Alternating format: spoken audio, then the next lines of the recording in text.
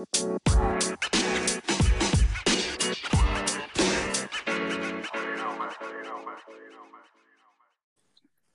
family. Yo, what's good, bro? Good. Alright, Good to hear. welcome back to the CTV podcast. I'm your host, DB. I'm your host, Ewan, aka The Real PM. Show. Anyways, Mm-hmm. let's get this week's episode started. Let's get started, boy. Alright, so as most of us have seen on social media, due to the lovely documenting of Mrs. Claire underscore 419, there was a block party earlier this week in Brixton, which ended up becoming a madness from what Went left. Shit went went left. completely left. I shouldn't be laughing in it, but it's just funny. It went left with no indication, fam. Would have failed a driving test. Still. I was seeing bare snaps of it. Everything looked blessed, and then boom, just went left. No, car. Next thing you know. Me, I was out that day, innit? I had a day off work, so I was Mhm. out, and I was seeing on Snap. One of our friends was there. I was like, oh, there's a block party in Brixton. Obviously, social distancing is a thing of the past these days. You feel me? So normal stuff, block party, calm. I was like, rah. And then I get home after my long day, whatnot, go sleep, and I wake up the next morning, and all I'm seeing is just madness on the TL. Like, I'm seeing all this thing about Claire 419, and I'm like, what's going on? Like, I'm confused. And then obviously I look deeper into it, and I'm seeing feds are getting chased out of Bricky now. I'm seeing Fed cars being stamped on. I'm seeing tables being taken. I'm seeing turned into weapons or whatnot. I'm seeing them being stabbed It and didn't whatnot. look real. There was so much going on. I couldn't process. There were so many different stories going on at one time within the block party. Like, I didn't know where to begin. Like, first it was some guy got stabbed, and he was fighting off some people. Then the feds were running away. Then people started licking the Fed cars, the bully vans, or whatnot. I was just confused. Cause yeah, I saw it on our friend's story. Then I was seeing it on a couple other stories. I saw it on M24's story. Everything looked calm. It looked blessed. Normal block party. Normal, innit? Then boom.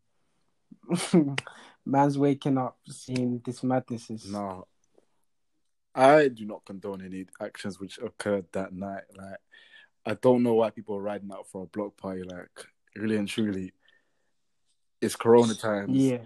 If the feds come and tell you to disperse, just go home. You might already enjoyed. Like, go home, innit? Like, Yeah, go home, man. You're forcing it. So I don't know why these men were busting up the cars and chasing feds out like it was some dystopia. You feel me? Like, I don't know if they were inspired by the riots in Atlanta early in the month or whatnot, and they were trying to recreate or something. But I don't know. They're moving like it was a purge or something. Like, I don't know what these men were drinking. As we said before, people need to have shame in it. Yeah. So, if you were to show their parents their antics of that night, some people will be getting shipped once. They'll get shipped. Once planes are running properly again. Niggas will be getting shipped. They'll be holding licks, man. Little throwback to when they were 10 and whatnot. Like, what? Their parents would go mad. Like, come on. You should, when you step out the house, you should conduct yourself in a way in which, if your parents were to see how you're conducting yourself on a day-to-day basis, they wouldn't be embarrassed. However, we have to think about it in another perspective as well, because certain standards that immigrant parents have are just unrealistic in the environment that they brought us up in. So Yeah. Okay. there Yeah. are going to be True. things which we do which we find as normal, which they would Normal. see as shameful. You feel me? Yeah. Like, True. what would be one? Obviously, me and you, we are very much so inactive on this path, this purely virgin lifestyle. You know what I mean? So Oh yeah. Yeah.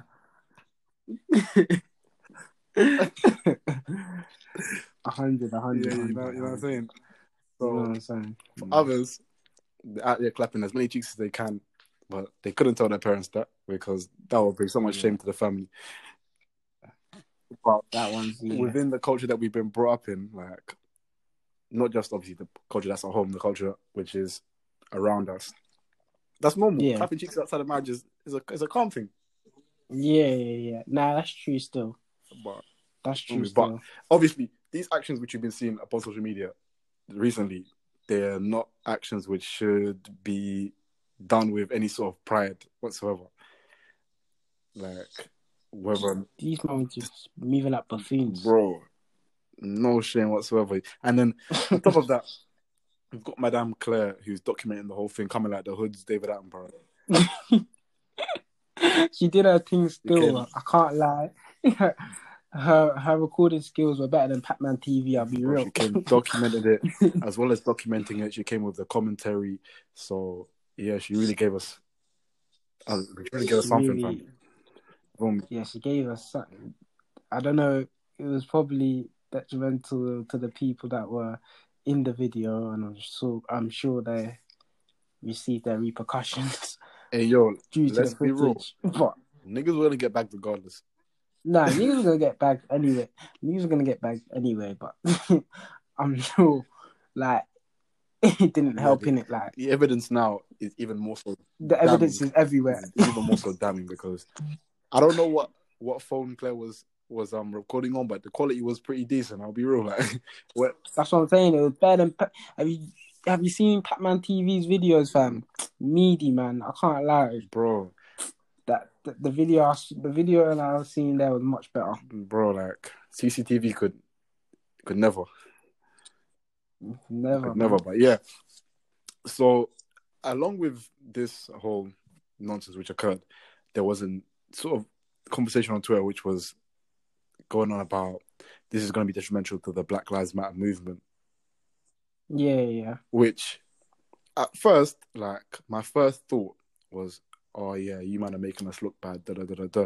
But yeah, like after more thinking, like let's be real, whether or not we behave in that manner or behave in a different manner, because for the most part, we are all relatively well behaved.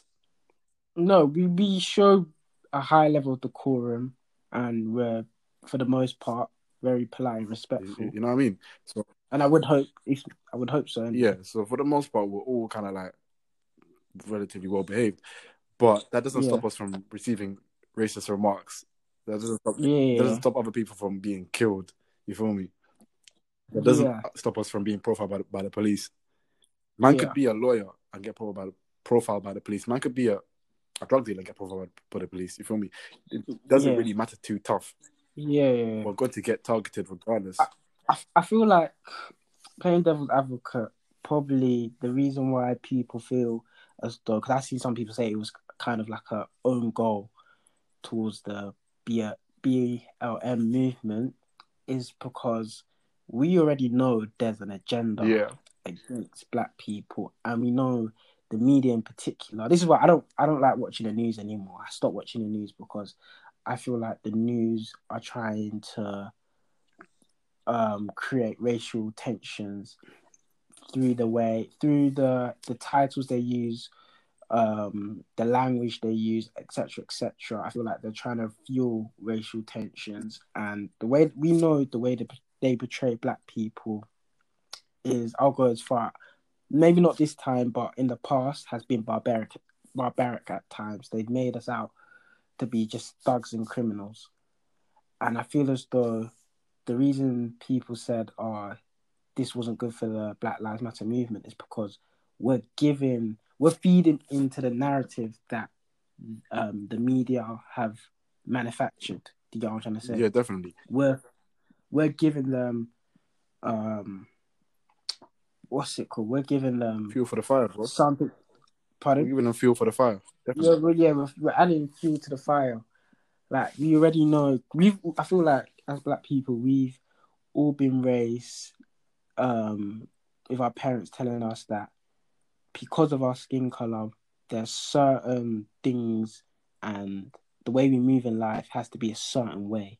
Yeah. We can't just, like, every race has their own. I mean, white people have their illegal raves in warehouses. Like, you know, every race, has those kind of seemingly ghetto events in quotation marks. Yeah. However, because there's an agenda against us, we just have to move very careful in life in general. We can't move the same as white people. I think there was an illegal rave in Manchester, but the coverage wasn't the same.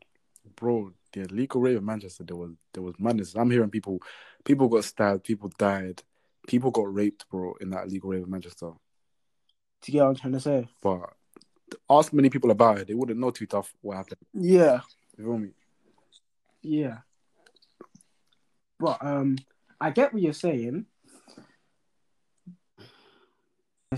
Whether even if the Bloc Party didn't descend into chaos and whatnot, Priti Patel would have come out and still opened her mouth either way.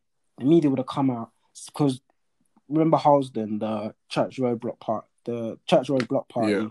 They still spoke about that one. That one, I don't think anything broke out. Everything was blessed with that one, but they still criticized it. Okay, fair enough. We're in a pandemic and whatnot. Well, whatever you think of it, but we are in a pandemic. So yeah, they probably still would have come out, but we just, like you said, added fuel to the fire, and I feel like it's just gonna obscure the BLM movement and give more. Unfortunately, it's just gonna give more ammunition to the opposing side. I'll be real. That's the reality. With the media and with the current political parties which are in power, it really benefits them to have racial tension. Yeah. For Donald Trump, it benefits him greatly for racial tension to be occurring, because for the most part he wants to tap into those people who are angry about immigrants and black people. You feel me? It's like I mean, Trump is a bad man. I don't want to compare. The man I'm comparing to him is 10 times worse. But it's like Nazi Germany. That's how Hitler got to power, because he created racial tensions between the nationalists, the proud Germans and whatnot, the far right, and the Jewish people that were living in Germany. Yeah. And that tension, he used that tension to galvanize the party, because like we spoke about, I think was it last episode or no, the episode before, about people that are patriotic and whatnot. Yeah.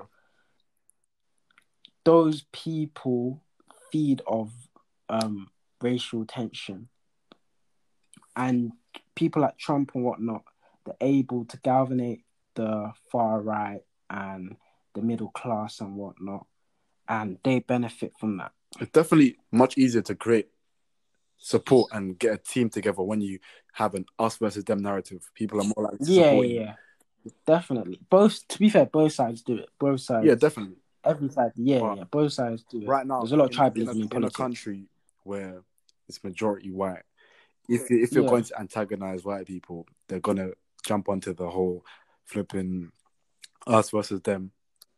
That's what he did in the 2016 election. It was us versus the Mexicans. It was the Mexicans they've come into our country, they've ruined it, they've flooded our streets with drugs, they raped our citizens, make America great again, us versus them, build a wall. Like, is a very it's a very resourceful tactic, yeah. and it does generate votes. Unfortunately, Even now, that us versus them. like, it's a thing where on that side they're gonna antagonize the black people, or what they call the protesters and the looters and blah blah blah blah blah. And then on our side, it's gonna be like we're antagonizing the white people, and they're gonna have to pick a side, and their side's not gonna be our side, innit? So Yeah, that's just how it's gonna go, innit? yeah, So really and truly, it's gonna work in his favor, Boris's favor, as well as Trump's favor, for them to have racial tension going on right now. And in tough times, people are always going to choose the side that they know the best. You feel me? yeah, yeah, definitely. It just cause it happens every general election. It's been happening. It happened with Brexit. Brexit's another example. It was us versus them. It was us. It was the proud British people versus the immigrants and the refugees flooding our country. Da, da, da, da, da. It's happened. It's happened in many elections, and it's gonna keep happening. Unfortunately. Have you noticed the trend of current elections?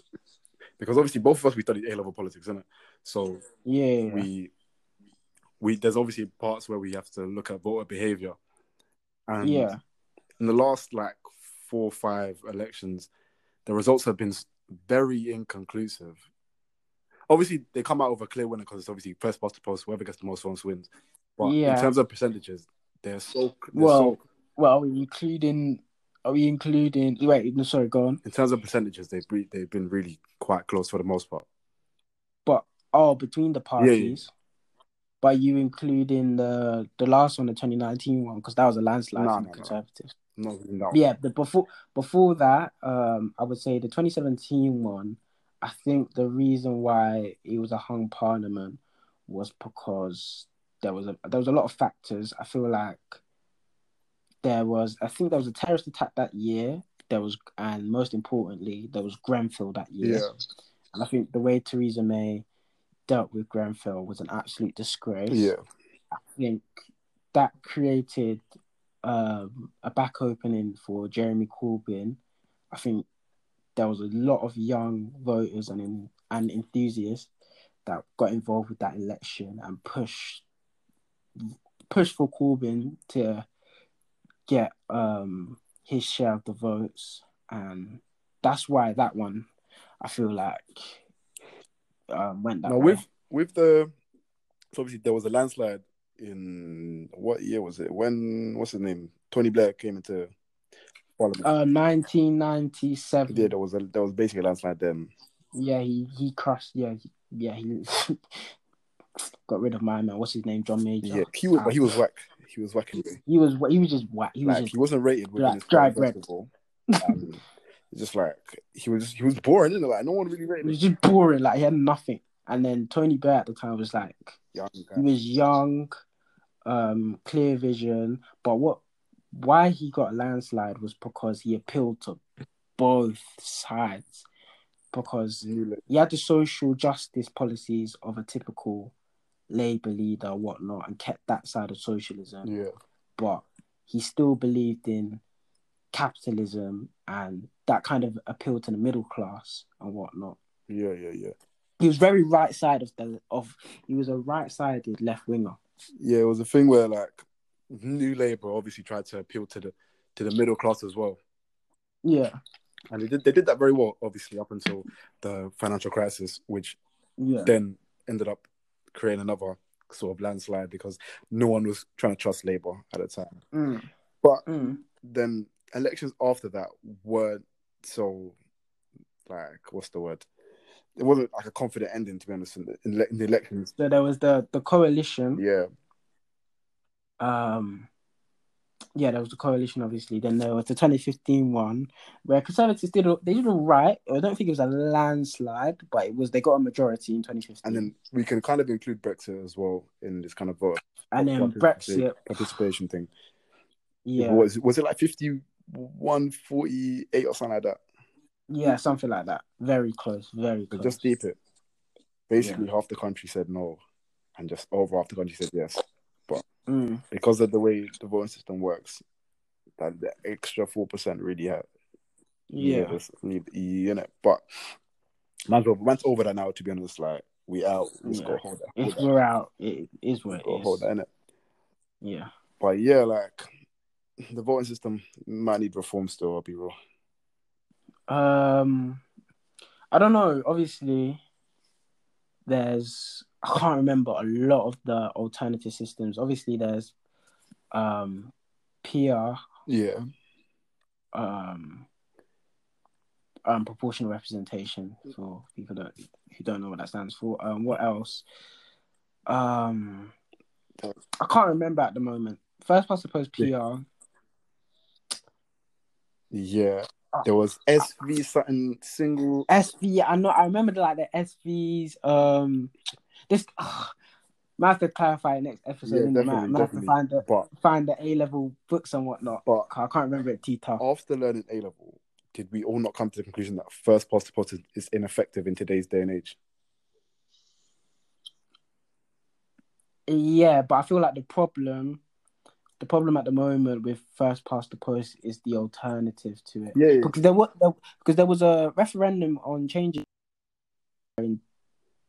when the coalition were in. Yeah, but voters weren't active like that. Let's be real. Participation in voting was low then. Yeah, it was very low. The turnout was low. That's what I'm saying. So people aren't really focused on those sort of issues because most people are uninformed of how voting systems work. That's why I get frustrated when elections come up, because when people are like, yeah, I'm going to vote for Jeremy Corbyn. No, you're not voting for Jeremy Corbyn. You're voting for your local MP. Yeah. And people need to educate themselves in terms of their constituency. And is it a Conservative stronghold? Is it a Labour stronghold? Is it one that can go both ways? Like, is it a Lib Dem one? Like, people need to educate themselves, because it really irks me when I hear people saying, I'm going to the ballot box today to vote for Jeremy Corbyn. You're not voting for Jeremy Corbyn, my guy. In reality, that's not what you're doing, but essentially that's what you're doing, because essentially that's what you're doing, but in reality that's not what you're like. Most people don't know that they are just voting for their local MP. Yeah, because Jeremy Corbyn can really get kicked out by his party. So people don't understand that, because when Theresa May took over for David Cameron, people were complaining, saying we didn't vote for her, but you didn't vote for her anyway, because you voted for your local MP, and if the Conservative Party won, the head of the Conservative Party at that time is the person who will become Prime Minister. That person can change at any time. You feel me? Yeah. That's what people don't understand, unfortunately. I am very glad I did learn politics at A level. Well, I do think it was a very important thing for me to learn. Yeah, definitely. Like, regardless of the technicalities and whatnot, it's very. Like, I feel like going forward in life in general, I feel like just better educated in terms of politics in general, world politics and whatnot. Elections, turnouts, different voting systems. Like, it's very important. For me, I did really enjoy the course. However, I'm a man who doesn't like essays too tough. You feel me? And politics is just essays.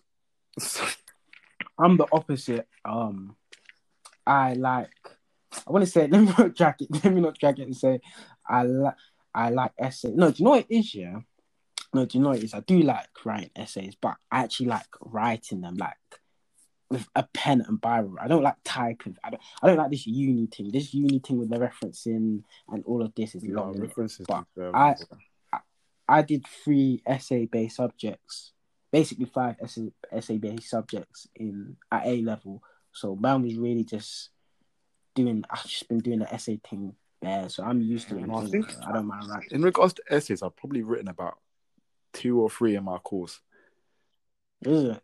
Because we haven't had much assignment. I feel like my course this year has been like mad. It's been smooth. Like, it's been quite easy, to be honest. To be fair, mine was alright, but I used to get annoyed. No, I was actually the opposite. I used to get annoyed when they would set us work here, but it wasn't an essay. Like, they'll give us they'll say, write 800-word blog post. I'm like, just give man an essay, like all this trying to be too cute and clever, like shut up, man. Just give man a straight essay question, boom, like just being very clever and cute about it. Oh, little blog post, 800 summer.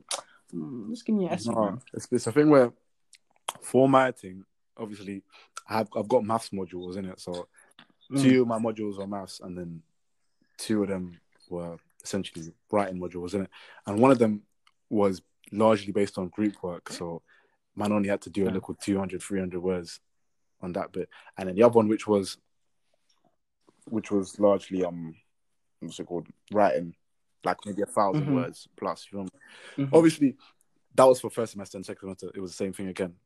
So wasn't nothing too deep. You feel me? Yeah. No, that sounds alright. Still, the people that my friends from school that did economics A level, they hated it, innit? But it was a thing where both my sisters did it. So from young, my parents deterred me and were like, do something a bit different in it. So I didn't go down that route. And maths makes me angry. No, I really do like maths because I like it's too objective. No, I like definitive answers. You feel me? Nah, see that's where me and you differ. I like subjectiveness and the possibility of different answers. Like maths is just, if you don't get the right answer, like it's bare frustrating. But I thought with algebra though, I was very good at algebra. That was one thing. Algebra's lit still. It's lit. I was very good at algebra. But let's get back onto track. Let's talk about the sadness which happened early this week.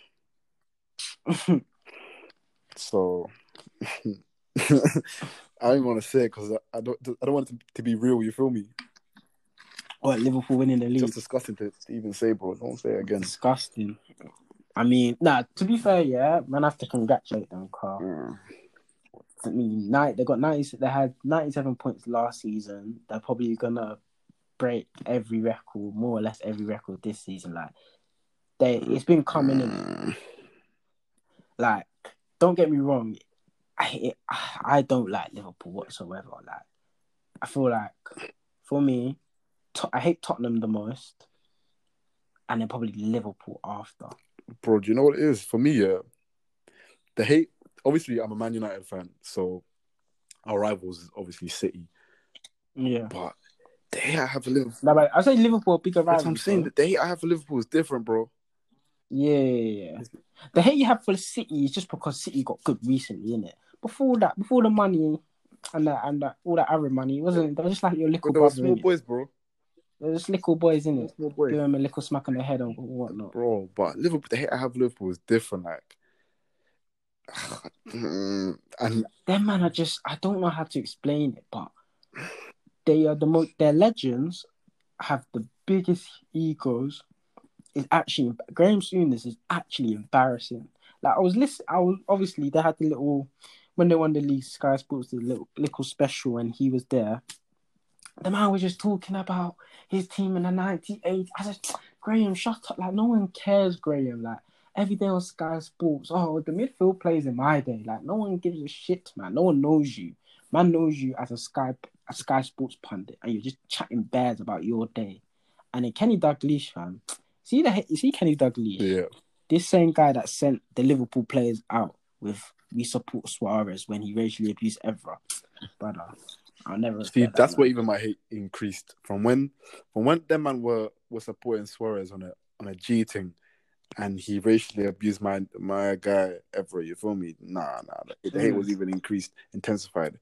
But it's a thing where Liverpool, they obviously, this has been a long time coming for them to win a league title.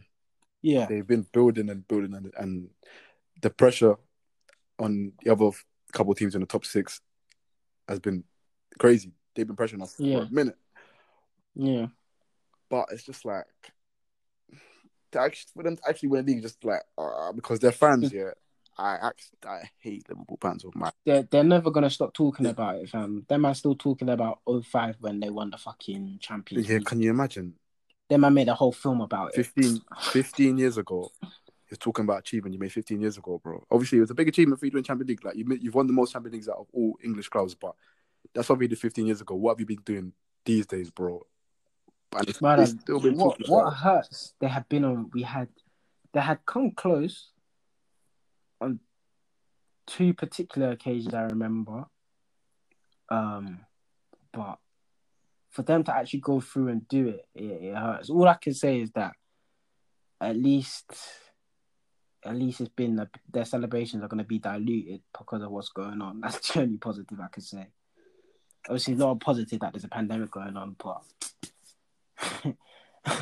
that's all I can say. But I bet, like I said, I bet the streets of Liverpool are jumpy right now.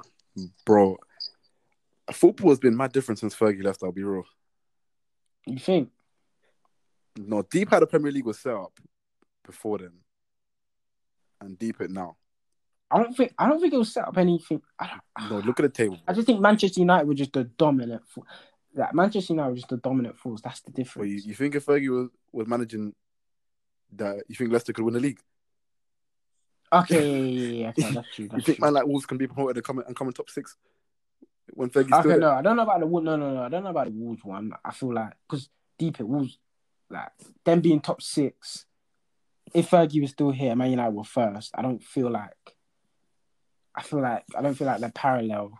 I don't see the connection, the correlation. No, but the correlation is that the league has become so competitive.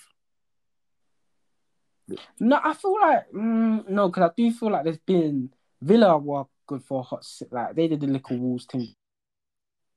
I don't know about that because deep it, Man City and Chelsea in particular became big teams whilst Fergie was still manager of Man United. But those, I can hear you on that point, bro. But I don't think it's a thing where niggas were coming from the league below and then coming and winning leagues like that. Yeah, no, the Leicester one was just everyone was just shit that year. That's what I can say. Everyone was shit. Everyone was just dog crap that year. Even I think Chelsea finished 10th. The managers, there's no. All the managers who were there, they basically all changed since my man left. From Fergie's time. Yeah, they're basically all of them are gone. I feel like the pressures of management, because of the money involved in football, the pressures of management is just so high where a season or two without any silverware, you're gone. Do you know what I'm trying to say? Unless you're a certain team. If for a club like Chelsea, the way we're built and whatnot, we're structured, we're a club that's based on winning. So the patience level is very low, as we've seen. Obviously, with Lampard at the moment, we hope there'll be a bit more patience. But I feel like with Fergie, I don't know. I feel like with Fergie, obviously the most obvious difference was that Man United fell off. Bro, football has been paying for me for the last 7 years, bro. I think you're coming back, but you still fall. No, but deep it, like every time a new manager comes in, it's like, oh yeah, we're coming back a little bit, and then it just goes to I feel like with Ollie, he's a Man United man though. Like I do feel, and I have a sneaky suspicion Fergie's. I don't think he's whack. I have a sneaky suspicion Fergie's in his ear as well. I think probably. No, I think Man United. You got some good players. You're linked with some good players. I wouldn't be so down. No, but deep the players that he left us with. Yeah, no, I can't lie. Fergie did you dirty. If I was a Man United fan, my feeling would be that if he knew that was going to be his last season, he should have gone bigger in the transfer market. No. Season before. Deep the players he left us with are the players he won the league with. How the next season? No, but that team, he even said himself that was the worst Man United team he's won a league with. That apart from Van Persie, Rooney, Ferdinand and Vidic were at the end. Evra was basically at the end of his career. Like those two were at the end. Who was in your midfield that year? I'm trying to think. I think it was Carrick. Giggs and Scholes were at the end. Like Kagawa, Nani. We had a team full of old men, bro. Nani, Welbeck, like he didn't. I mean, I think he bought Zaha, but obviously that didn't work out on the Moyes. But no, I feel like Fergie should have definitely gone harder in the market. If he knew he was leaving, and knowing Fergie as a person, I would have thought he would have gone harder in the market before. Nah, bro. Or he would have stayed one more season to bring in a few more players and then leave Moyes with a better team. Nah, what I'm saying is, he's a manager who can win a league with seemingly old and kind of decent players. You feel me? Yeah. The managers that I'm seeing these, they have to bring in the best players to win a league. Like, I disagree. I think I look at Liverpool's midfield and sometimes I'm like, how have they won the league with this midfield? okay, but look at the front three. The front three are Okay, you're saying look at the front three. Cool, the front three are world class now. Salah was a Chelsea reject a couple of years ago. Mane has always been good. He was good at Southampton. And Firmino was some Brazilian brother from Hoffenheim in Germany. So they weren't. No, but he's improved them. Yeah, you can improve players definitely. No, but they weren't well. But my point is, they weren't well class. Salah had always been. He's always been lit. I'll be real. From when he was playing at Basel and Chelsea wanted him, he was cold. No, but there's being lit and there's the level he's on now. There's obviously going to be improvement in players. He's not like he was. No, but his improvement's been drastic though. Like what I'm trying to say, that front three when they were bought, it wasn't a thing where, oh yeah, man's gone out and bought 3 world-class forwards. He's bought 3 top forwards, but they developed season after season. That's what I'm trying to say. But the way the game is going, it seems like managers are always just trying to buy the world-class player, like the finished product. You feel me? Nah, I disagree with that one still. No, because see how the way City's trying to buy the league. See how many youth players Chelsea and City have, which are seemingly like very, very good players. Yeah, but Chelsea are playing but we're playing our youth players now, so you can't really use Chelsea as an example. If you might want to get in trouble for not playing your youth players or just loaning them all out, you wouldn't be playing them. Okay, cool, but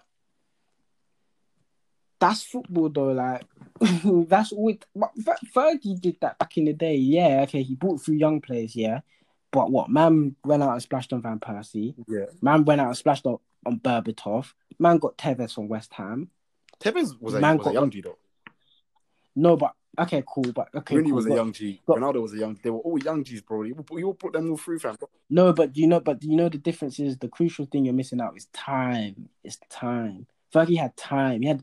Man United is an institution. He was basically told like, bro, as long as things don't go very left, you're here.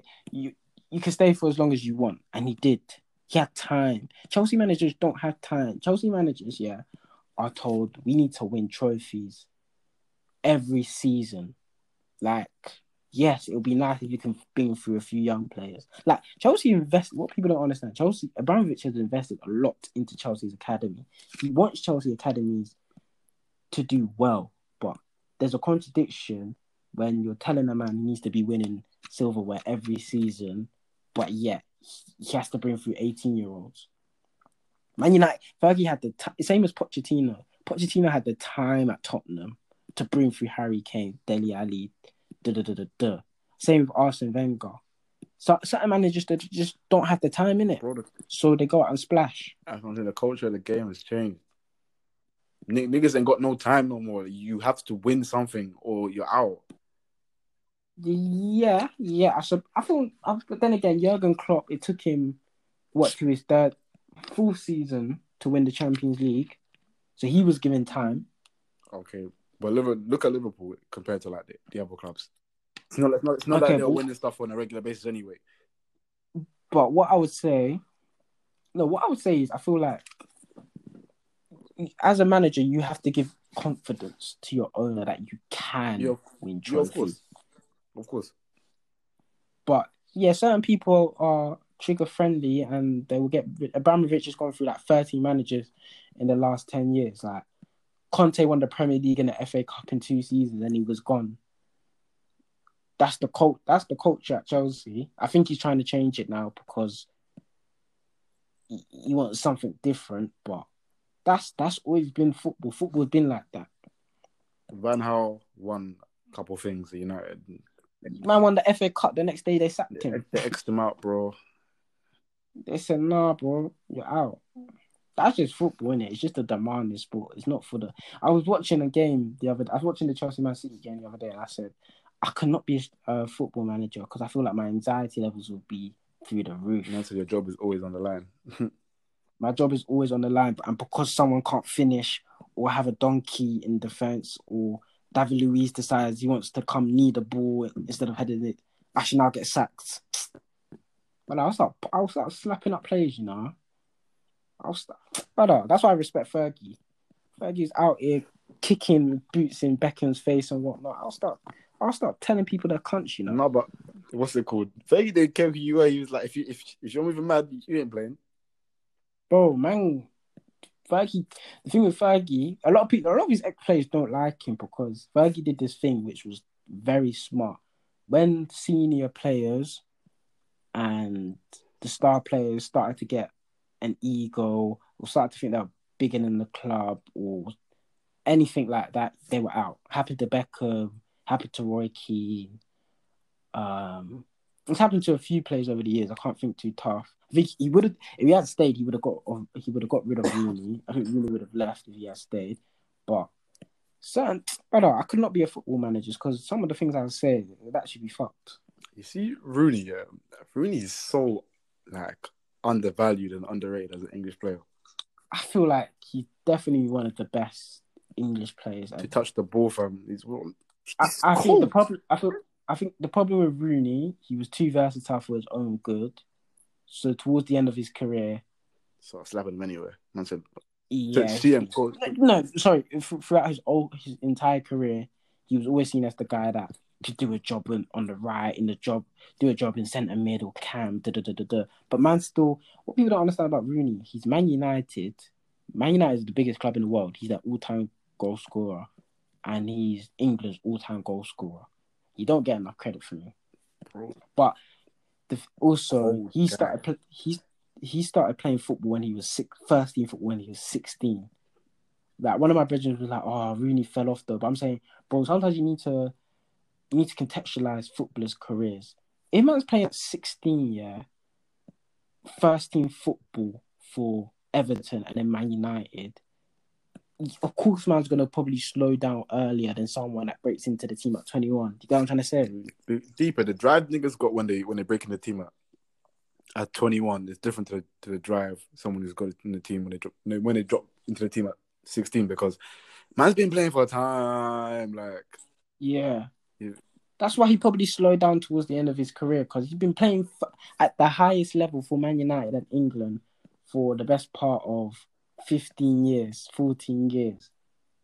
So maybe when he hit the age of 30, yeah, he slowed down. But man was playing, he wasn't even fully developed as a man yet. He's still going through the latter stages of puberty. And man was out here leading the line for Man United. Like, come on, man. I can definitely expect man like Rashford, Sancho, and them and that to also probably slow down earlier than some yeah, Rashford definitely. Yeah, Rashford definitely. Rashford his career reminds me of Rooney's. Very versatile, broke into the team early. Like I can see Rashford slowing down earlier than most. But he does need to pattern up because his post-quarantine performances have been a bit. Yeah, he's been a bit. Like, the game against who was it again? Tottenham. No, the one after that. Sheffield. Yeah. The game against Sheffield. He missed 2 chances, like basically open goal chances. Yeah, they were Iggy still. One of them was a lovely chip by Pogba. I was thinking, one for this guy. Are you a striker or like what's going on? But on the topic of pressure, let's go on to the pressure we as black males place upon ourselves to do certain things to be successful in life. To be the best. Be the best. It's a lot. It's a lot, I'll be real. It's a lot, but I feel as though it comes from our household and the culture that our parents brought from our respective native countries. I feel as though from young, as a black male, you're taught that, to be fair, most males are taught it, but black males in particular are taught to be the best in their group, not be too emotional, not show their emotions, all of the above. Do you get what I'm trying to say? Yeah, with this emotion thing, I don't think you should expect too much from us, because if man has been told that I should suppress my emotions for the last however many years, and then tomorrow you say, Yeah. "Oh yeah, you can open up," I don't even know how to do that, bro. And you're telling me to go do You that. don't know how to do it. You're telling me to get You out of don't it. know how to do it.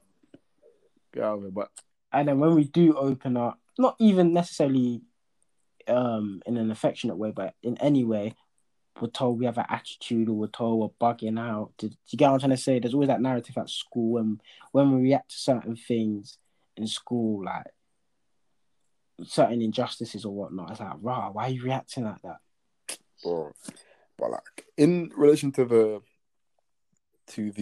whole financial like success sort of pressure that we do place upon ourselves, I was listening to a podcast earlier. One of my brethren he featured on a podcast called Let's Talk French, which is, I think, about like it's a live podcast in it, but the person who the host is someone who runs track in it, so I guess it's something along those lines, isn't it? But anyways, he was talking about how a lot of us are in a rush to be successful, and we place a lot of pressure on ourselves to do so. You feel me?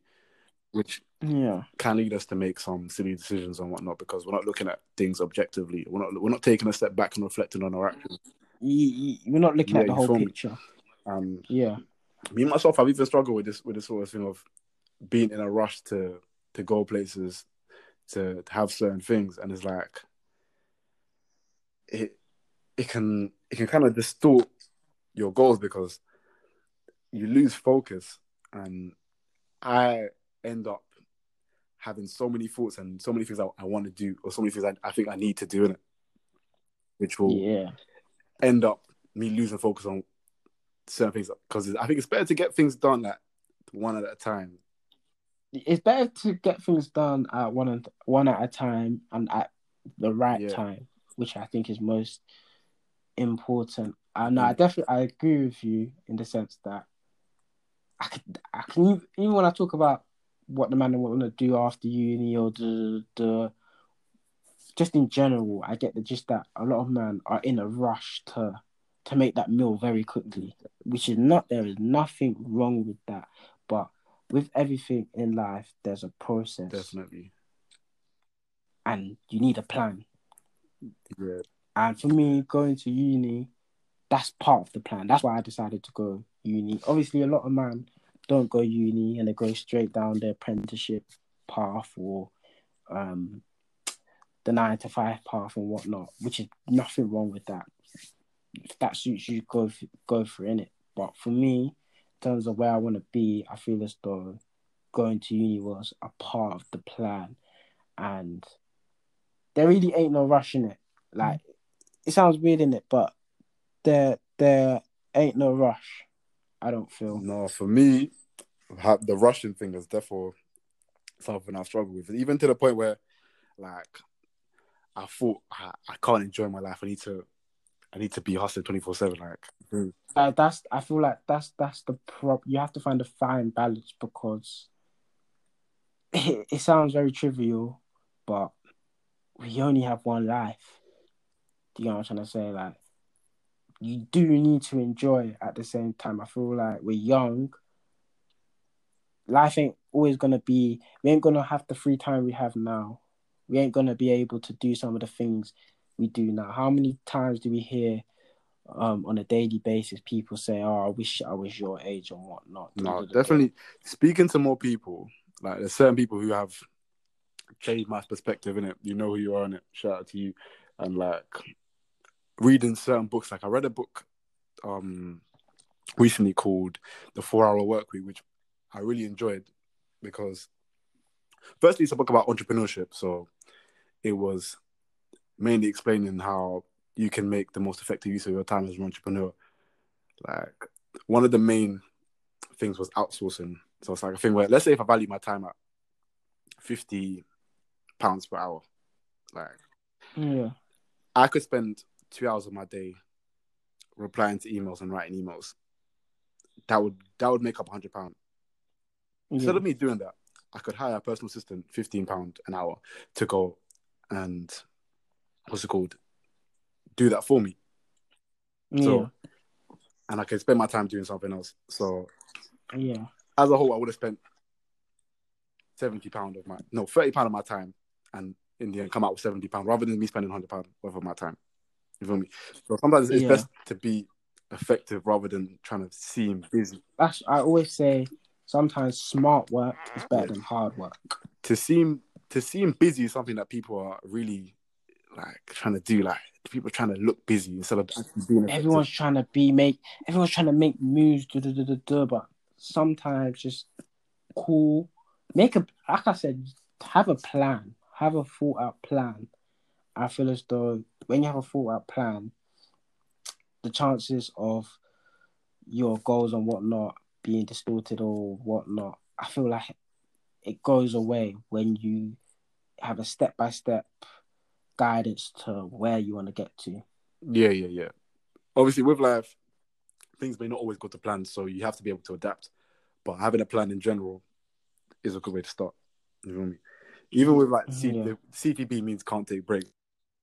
You should be working your ass off 24/7 because that's not smart.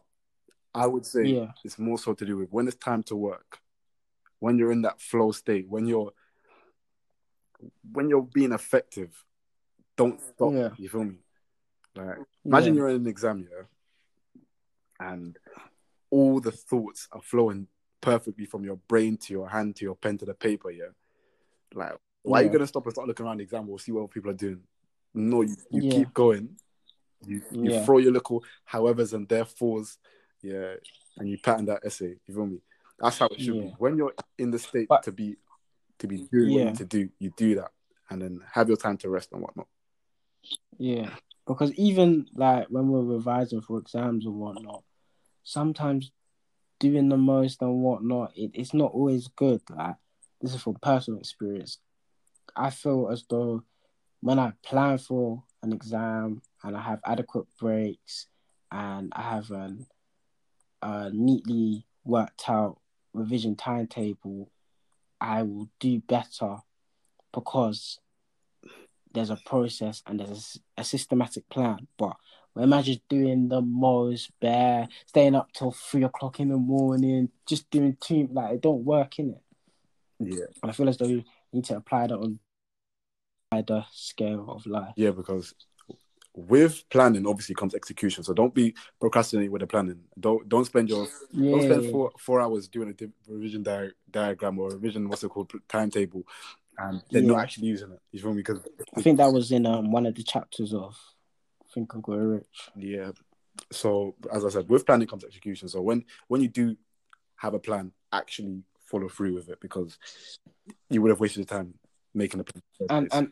And also on the topic of the money thing and trying to reach a certain amount by a certain age, you end up going on certain paths and doing certain things which may long term not be as beneficial to you achieving that goal. Definitely. Weigh up your options, and make sure the opportunity cost of you doing whatever you're doing is worth it. Yeah. Because essentially, you doing whatever you're doing now, it could earn you a quick bag. But if you don't do it correctly, if you don't weigh up the risks, it could end you in a place where you don't want to be. You feel me? Yeah. But yeah, for the pressure thing, really to take a step back, look at your life, and stop looking at other people as well. Stop thinking, oh, because DB now has done this, I must now rush to do it. Of course, you can look at DB and be like, oh, okay, cool. I feel motivated and now I want to go harder. But stick to the plan, innit? Stick to the process that you set out for yourself. Don't feel as though because someone in your friendship circle or friendship group has now done this, X, Y, whatnot, launched their new business, made a meal or whatnot, you must now step out of your your process or your plan and to try force something like just stick to your own lane, innit? Do you know what? Yeah, this is kind of on topic, but slightly off topic from the male part. Someone sent me something today. It was like a tweet, and it was to do. It's not tweet of the week, but I'm gonna explain the tweet. It was like these days girls have more peas than guys, and you know what? Yeah, I'll be real. It's kind of true because I do think a lot of males are in bondage with this whole designer lifestyle and showing the world that how they're living. You feel me? Yeah. Whereas, and well, on top of that, a lot of males have shame when it comes to jobs. Like a lot of men will not, they don't want to be caught dead doing certain jobs, innit? Yeah. When in reality, no one is feeding.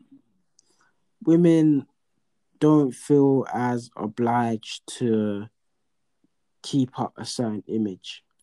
You feel me? Whereas Definitely. man, them, especially with this whole drip culture, which has been dripped down to us by the US, we feel the need to keep up. I therefore feel like we're coming to an age as well. I feel like I said this to you off the pod. I feel like we're coming to an age where man them also start becoming very competitive with each other in terms of money and who's making the most, who's driving the nicest car and whatnot. It's true. As I was saying, like when it comes to this job thing, I know bare girls whose first job was MacD's and they had no problem with that. They were proud to go and earn £5, £6 an hour at MacD's. Like no shame whatsoever. But at 16, 15, ask a guy, oh, like, have you got a job? Them man, they have had no job and they're not even trying to work in no MacD's, no Primark. They don't give a toss. They'll rather go chase niggas for squares instead. Yeah. We love taking the shortcut, the short route. Unfortunately. And even okay, it is a short route to an extent, but it's also a thing where they place being a fraudster on a higher pedestal than obviously being a MacD's worker or whatever. Yeah, but I feel like that's the TL culture though. Unfortunately. Do you think because every I would say every 2 weeks, so someone would say food is not grand? No, you see, I don't know. I don't want to co-sign it all. I don't want to see like I'm co-signing it or whatnot. But honestly, I've seen man stressing when it comes to this F thing. Bro, I've seen it with my own 2 eyes, bro. I've seen man stressing. Their phone just buzzing all day. These men are going, they're black, but they're going red because the stress is just immense, man. Bro, telling the holder this, that, and the other. I'm not even going to go into it too. I'm not even going to go into the technicalities of it too tough, innit? But I don't know, innit? That's them, innit? But fam, when Unks fires 5 bags into the account, you better take it out quickly. this thing, like, that 5 bags on your head, bro. If you don't take that 5 bags out quickly, they'll say that, hey, bro, you lost that money from your store. You better bring that back. You feel me? So the stress is immense. It's high pressure. Obviously, high reward, but it's high pressure still. So, like, it is something which niggas are putting a lot of effort into. Yeah. But on the other hand, people will look at it as a common thief as well. So yeah, obviously it's against the law, so we don't condone no illegal activities over here at the CTB podcast. You know? But yeah, the main overview of this conversation is that you should definitely take your time. Don't feel as though you have to rush your goals.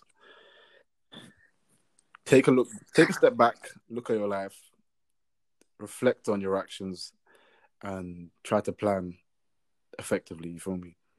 When you do plan, execute the plan. You feel me? Don't just plan for the sake of planning. Don't just plan so you look busy. You feel me? Plan with the intention of executing that plan. Yeah. And when Nah. things don't go right, look at what happened, reflect, and go again. You feel me? Yeah. Ain't no problem. Failure is something. It's part of the process. Failure is part of success. If you never fail, how are you supposed to know how to improve? I've never heard of someone being successful without failing. It don't make sense. Like the big man thing, you should not be scared of failure. Yeah. Take risks and prosper. Mm-hmm. Need to be for life. Yeah. But yeah, let's go on to what is it? Tweet of the week time now. Yeah, let's go on to tweet of the week. Fuck, my wrist is in pain from damn. Let me. You gonna go first? No, I'm gonna let you go first today, bro. Cool. The tweet. I could have picked bad tweets in it. Actually, can I pick two? Go on then. So cool. Let me start with this one. Girls, stop glamorizing wanting a nigga from the hood or a thug or whatever. It's toxic and weird. I feel as though we need to bait with this whole forced. Oh, what would you rather, Forster or a trapper? That conversation is washed. Like, I want a guy from a hood. I want to allow it, man. Allow it, because you want a guy from a hood, but when he's saying, yeah, hide the weapon underneath your bed, and armed police now rush into your house saying, armed police, nobody move. It's tight. Hey, yo, but that narrative is making it seem that every nigga from the hood is a criminal. Most niggas from the hood are not criminals. Okay. Take away the hood part. But it also said in the tweet, a thug. Oh, I don't know why people are glamorizing thugs. That's just childish. That's childish, isn't it? Cool. If you want a guy from the hood, cool. You want a guy from the hood, but you need to really ask yourself why. If it's a thing of protection, then go get a gym nigga, innit? What you need to understand, every man bleeds, innit? Like, yep. Cool. My man might be the top boy in the block, but he can still get shot anyway. He can still get stabbed. Like, he's not Thanos. Even Thanos died. Now when your boyfriend dies, it's tight. It's tight. You know what I'm trying to say? Be telling his boys, why are you riding for? It's tight. You could have got yourself a nice lawyer, a nice, not even. They don't even have to be necessarily a nice boy or Prince Charming or whatnot. They can still be that kind of guy. They can still have that kind of vibe, but they're just not a fuck. Nah, my girl could never, bro. I'll be real. Like, why are you glamorizing niggas? Dogs, like it's childish, man. Childish. Like, grow up, man. And okay, the other one. Oh no, cool. The other one, I was gonna say, I haven't even. There's no. It's a tweet in it, but it's one of them ones with a video. But basically, it's about the whole ZZ Mills and Gliz interview and whatnot. But what I took away from the interview, not forgetting the whole what he did and whatnot, I don't even want to go into that too tough. But what I gathered from reading the comments or whatnot, I feel as though as black people, we do this thing, yeah, when white people come into black spaces and whatnot, and come into our culture, we do this thing where we create a narrative for them that they're helpless and that, oh, like, why are you getting on to them? Like, oh, like, allow them. Like, it's not that deep. Like, let them do what they want. And it's just jarring. It's annoying. Man's seen it bare times. In regards to that interview, ZZ was definitely. It's tight with ZZ in it because when she's tough on someone, they'll say, "Why are you moving mad?" And then when she's like relaxed, like with Pastor Toby, like, why wouldn't you move mad enough in it? Yeah.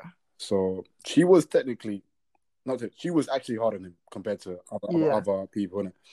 Yeah. With him, I would say his actions were definitely wrong. Yeah. But if we look at it, why was he acting in that way? He felt comfortable enough to say those things because his friends around him were saying such things, innit? And as he stated, he was friends with black people. Yeah. He's surrounded by black brothers all the time. So Yeah. for his brothers to be saying such things and allowing him to be able to say such things, that's a problem within our community, which has allowed him to do that thing. You feel me? But you know what my problem is now? What? Like I said, looking at the comments, people were like, "Oh, why you get like, oh, allow him, like, why are you being so hard on him?" Cool, you can have a go at, if you want to have a go at ZZ's interviewing techniques as a whole, that's calm.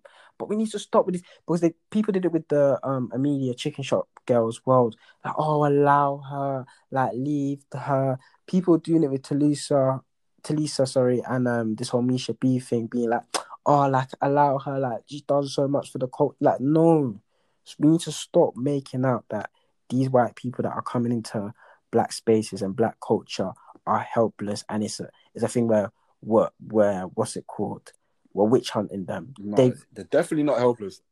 I'm just saying, in his situation, the reason for him acting in that way at that time was because his brethren allowed him to say those things. Yeah, definitely. They like you said, they made him feel comfortable enough to say that. You feel me? So his actions, like, let's look at that time period. Colorism was right. It's still rife now, in it, but it was a thing where overt colorism upon the internet was the trend. Yeah, and that doesn't excuse the actions, but people just become immersed in the culture and jump on the bandwagon. So I would say I would be more annoyed with a black brother being colorist at that time than a white brother being colorist at that time, because the only reason he was colorist is because his brethren were being colorist. The reasons why black brothers are being colorist because they are literally self-hate. You feel me? Yeah. They should know better. Yeah. No, I hear that. But, I get what you're saying, but I just don't know. I feel like I've seen it a couple of times. I'm not just talking about this. I just feel like this was another example.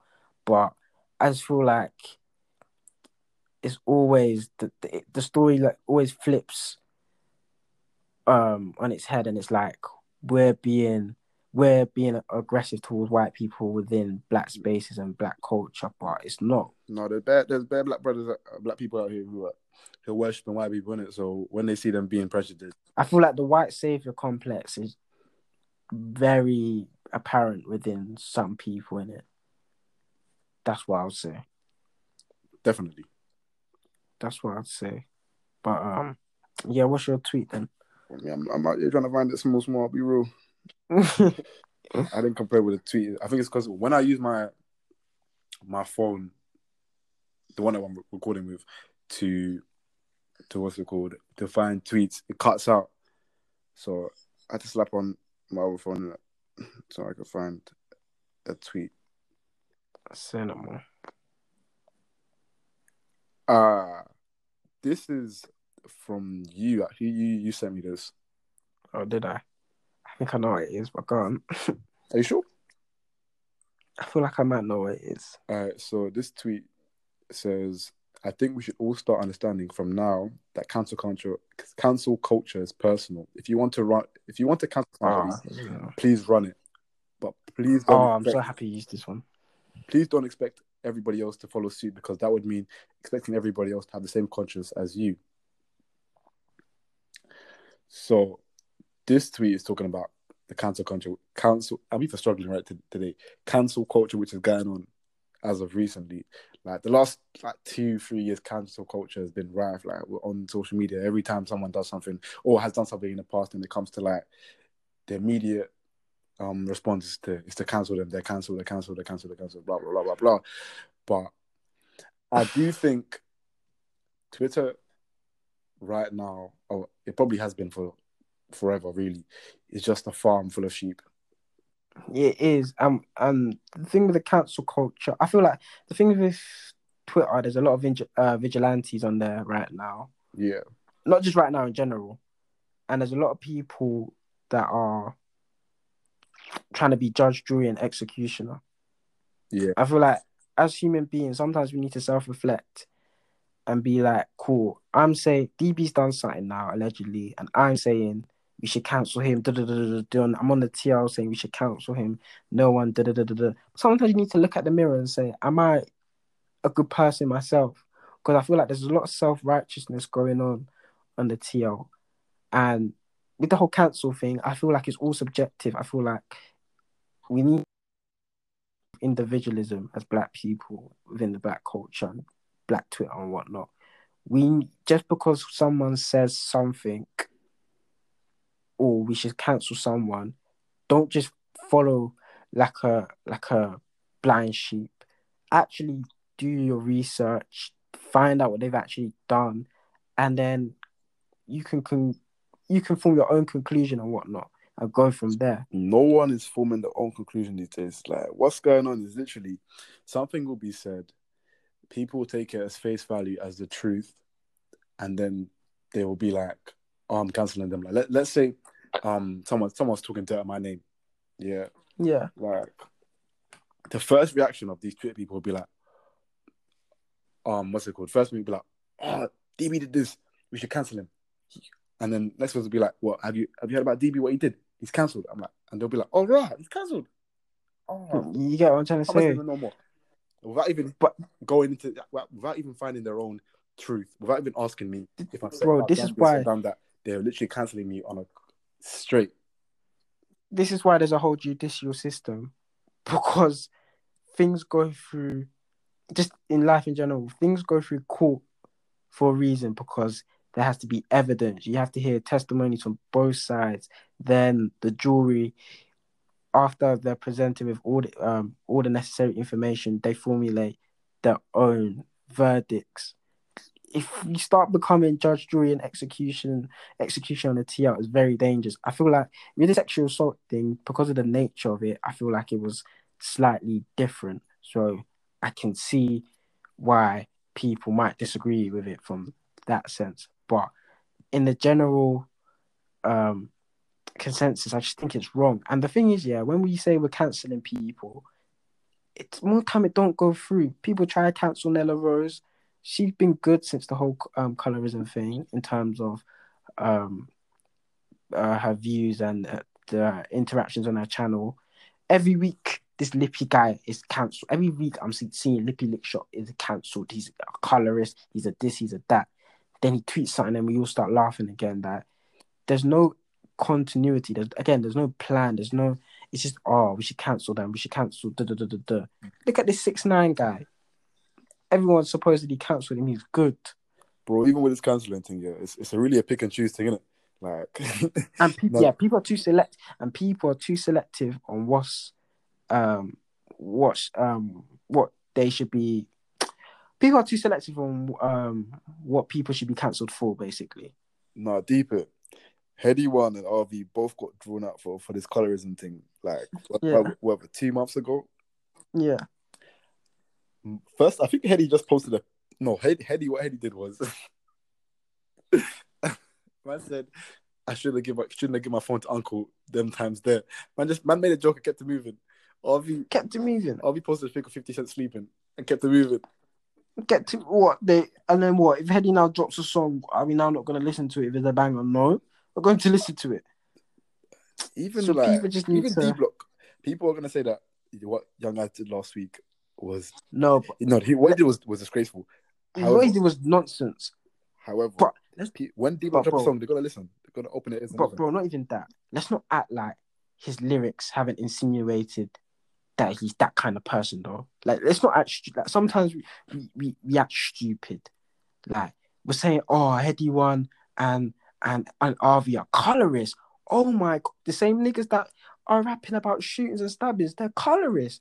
Oh my God, who would have thought that? Like, come on, let's stop acting like, we need to stop putting rappers and celebrities on and influencers on this moral pedestal. Unless they put themselves on a moral pedestal, we need to stop putting them on there. Because I don't expect anything less of Headie One. He's from the roads. Like, these men are from the roads. And then when it comes out the colours, you're surprised. Like, what are you trying to say? What's wrong with you? What do you say? Are you trying to say Roadman are colorist?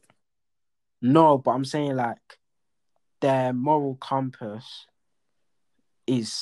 could seemingly be seen as obscured. Obviously, we got my man Mizzo Mac, who's been champion of Chocolate Darlings. Yeah, from time. He made it a whole fashion and whatnot. Like everyone started loving Chocolate Darlings after Harlem. What's it called? Harlem used to reference it a lot. But like, I just feel like this, what we cancel people on, it's just funny. Like these same rappers are sending little kids to conch, and they're rapping about it, and that's calm, innit? But then you want to cancel other people over allegations. I'm not even talking about the sexual thing, just in general, innit? Come on, people just need to be realistic. It's true. We like to pick and choose when we choose to be moral beings and have a moral compass and say, oh my god, how can he say like, come on, like Young Axe has been saying madnesses. Let's not lie. But most of the madnesses are talking about eating pussy, bro. They're not really to do with. No, but he's always his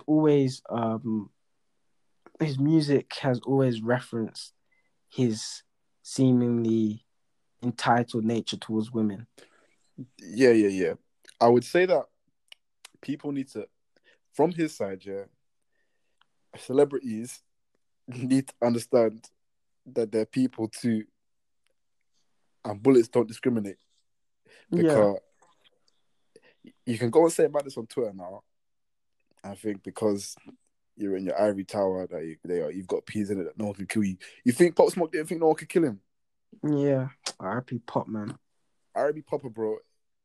People understand that Pop Smoke, he was a drill rapper. He wasn't rapping about fairies and and them things there. He was rapping about ops. You're rapping about all these. I feel like people just.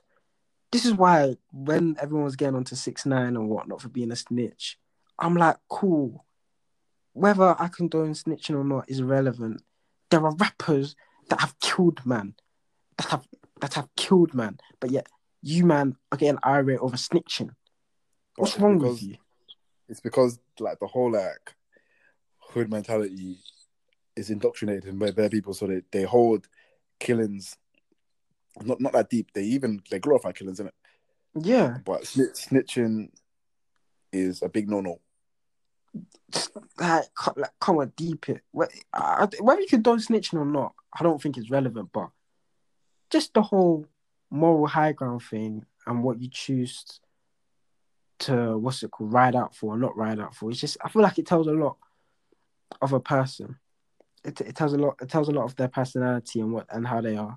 But as I said before, once people begin to realize that life revolves around self-interest and self-preservation, they'll live a more peaceful life.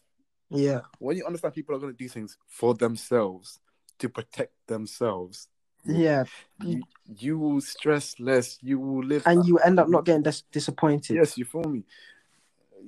Like, stop expecting people to do things that are not going to benefit them. Because even when this Black Lives Matter thing was happening, and Bear Man were like, "Oh, why hasn't this rapper? Why hasn't this influencer said anything? And why should X rapper have to come out to reassure you of the BLM movement? Why can't you educate yourself? Like, why do they need to come out and say something? If your NBA Youngboy, Lil Baby, Gunna, Heady, all these rappers, if they don't come out, like, that don't make no difference to man. You know what I'm trying to say? Even like when people are talking about, or why are people quiet? Why is this person not speaking up? Yeah, ask yourself: is it in their best interest for them to speak up? Yeah. Do they even like when you ask them to speak up? Yeah, will it be in their best interest to speak up? If they now speak up, are they doing it because they actually care, or is it because you've demanded it? Because they can feel the demand with whatever speech they need to make. You feel me? I feel like speaking up doesn't always have to be posting. I feel like this is how people should take it. Speaking up doesn't always have to be posting and this and that. Sometimes it can be talking to your family members, signing petitions, doing things behind the scenes. It doesn't always have to be putting something on your Snapchat story. Because the problem is when people do speak up, we get onto them anyway. We say it's not good enough. Definitely. It's not good enough. It's not good enough. It's not good enough. So why did you? I mean, I remember they asked. They got into Jack Fowler for not speaking up. He put something out. Then he held smoke on the comments. I said, what's wrong with you people? Bro, I can never understand. And people also need to understand another thing. There is life outside of social media. You know, people are doing things that they're not posting. Yeah. Because no one's posted anything about Black Lives Matter doesn't mean they're not doing anything to support the movement.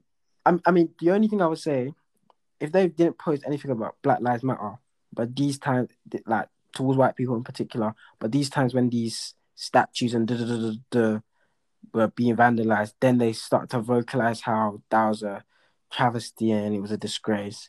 Then I have a problem. Because I think that says a lot. That says a lot about you as a person.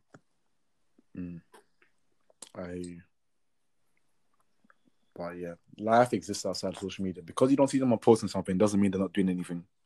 Yeah, and just in general with social media, like don't act in a certain way on social media that doesn't correlate to the way you are outside it, because it's gonna get you in trouble. Because you're doing like Twitter fingers all the time to certain people. Certain man will box you up in real life, you know. Certain man will conk your head when they find you. So don't get brave on Twitter.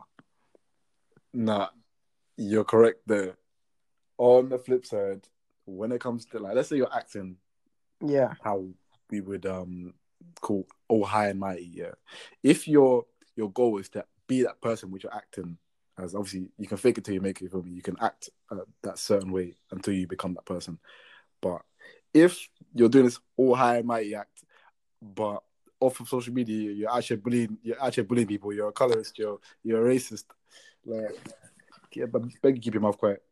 This is what I'm saying. Like, don't do the self-righteous thing. I'm seeing, like, I know what you're like. Sorry, can't even speak English myself today. I know what you're like outside social media. So, like, bake, man. Like, No, I'm saying if you're trying to change, and yeah, your first step of trying to change is speaking more positively and speaking up about certain issues, that's cool. But please let that change happen in all aspects of your life, not just on social media. Just be this is what I said to you. I think I said this to you yesterday. I feel like when it comes to the social justice team, I feel like black males in particular, we're very selective with the fights we want to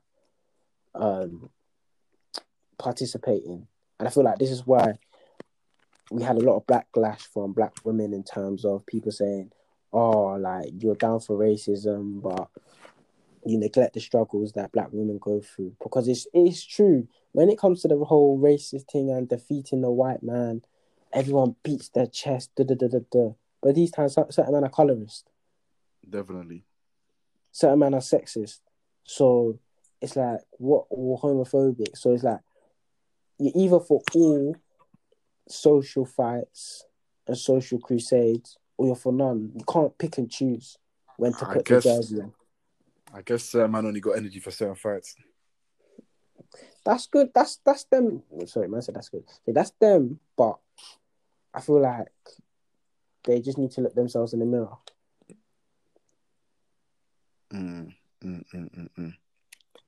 Because they're not fighting against oppression, then they're fighting against one particular type of oppression. They're not fighting oppression in general. But again, it goes back to your point of self-interest. Everyone does things based on self-interest, so it is what it is, I suppose, isn't it? You should have owned. C'est la vie, thing, bro. C'est la vie. But we do want to introduce a new segment of the podcast, which is called Song of the Week. Have you chosen a song? Yeah, I got a song in mind, innit? But it came out last Friday. It's not to do with actually like when it comes out, just do which song you feel you like. Oh, okay, cool. You've Yeah, enjoyed that's this. calm. You've enjoyed this week. Okay, that's calm, innit? You go first, innit? All right. I think you can only play like 30, 40 seconds of a song. So let me go find it real quick. Are we out here playing it? I'm gonna play it, bro. Say no more. But I'm quite sure you can only play like 30, 40 seconds of a song before you get copyrighted, innit? Now, shout out to one of my goats right now. Yeah, man, don't do the YouTube ad thing. He's my better piss off. I was thinking, I think it was that. My goat, Lil Baby. It's Free of the Goat by Lil Baby. Lil Durk, of course. And Polo G. These ain't no guest jeans. I dropped out of school, I'm still getting mad, but nigga don't test me. I play to the left, they went to the right, they try to finesse me. Still running around with that blicky, I hope they don't catch me. Police that raided that spot, so we went to the next street. Feel like I'm dumb, as soon as it pop, I'm going retarded. He say I'm hard and he say I'm garbage, I'm rich regardless. We in Miami in the middle of the winter and we on them jet skis. If we in Atlanta, I'm running the cat and I'm working the red. And I mention my homies inside of. There we go. That's a cheeky 40 seconds of the song. But that song I've been running through all day, bro, because... Nah, I've rated that song from time. No, it's the thing where I took in just cause y'all waited. Yeah, I took it in when it first came out. However, I got stuck on... What song was it? 248. Just banging that song out, bro. So the thing when I got to that song, when you take in an album or a mixtape, usually like take it in like 2 times just taking the songs properly in it. But when I took it in the first time, I got stuck on that song. I was just listening to that song like religiously in it. So when Just Cause Y'all Waited 2 Deluxe came out, I've gone through the songs again. Yeah, this one just sort of standing out, and Street Affection 2 was standing out to me. Street Affection, yeah, that's hard. I think different meaning. And let me go into the thing real quick. I think the whole tape was very, very good. My favorites, different meaning, Street Affection, brother. Street Affection, yeah. Internet Sensation, yes. No, I can't lie. The whole thing was very good. Even Gucci featuring Gunna. Bro, I haven't taken in Deluxe. I've listened to Denied in the UK. I like that song. That was funny. But I need to take it in. No, I took it in yesterday when it came. Yesterday, I think I was in the shower. I said, let me listen to it real quick. Street Prayer, I like that. Doing Too Much, I like that. Yeah, Street Prayer was good. Tear Myself In was obviously a song which came out a while ago, but yeah, it came out a while ago. I was surprised. Yeah. I don't even have another device at hand to even play my song of the week, but people could go listen to it if they want to. But I don't know if you listened to A Boogie's Deluxe yet. I have listened to a few songs, yeah. I think Bleed is a tune still. That wasn't a song that stood out to me, to be honest. What song stood out to you? Let me go look at it real quick because I was so angry the Michael Jackson sample this time wasn't cleared. How can a man say, "Oh, this is not the appropriate"? We didn't feel it was the appropriate time to allow the song to be released. But this is the best time for the sample of They Don't Really Care About Us to come out. Like I just feel like they're just being hella. I think it was Secrets for me, which stood out for me. Yeah, Secrets was hard, but I feel like it was a bit short. That's the only thing I can say. Yeah, it was definitely a bit short. It was like a tease. No, Secrets was good, but still. Bleed. I thought that was very hard. When he's like, they said I'm a SoundCloud boy. They're stealing my sound now, boy. I was like, yeah. So what, you going studio? You want to go studio? Brother, man's fan. They don't know about me. I'm hearing those vocals, bro. Man's got tune. Man's even got tune bacon on the little WhatsApp thing, innit? Just there, man. Man's hit the studio, them a few times, but you got to pay to listen to them once. Bro. What? No little exclusive for your boy. Maybe. Damn. Maybe we could put that as intro for the next episode. But they got to pay for that one, 99p for the episode then. Ah, I don't rap for free, man. no, Tuesday. Trying to make 200 on each occasion, man. On Slack, bro. On Slack. Nothing less. But yeah, guys, I'm going to end the podcast there. I hope you guys have enjoyed this episode. Stay blessed. And yeah, run up all the other episodes if you ain't listened to them before. Yeah. And yeah, I've been your host, DB. I've been your host, Ewan. And remember, Twitter is not real life. Twitter's not real life. And focus on yourself. And fuck Liverpool. I second that. In a bit. In a bit.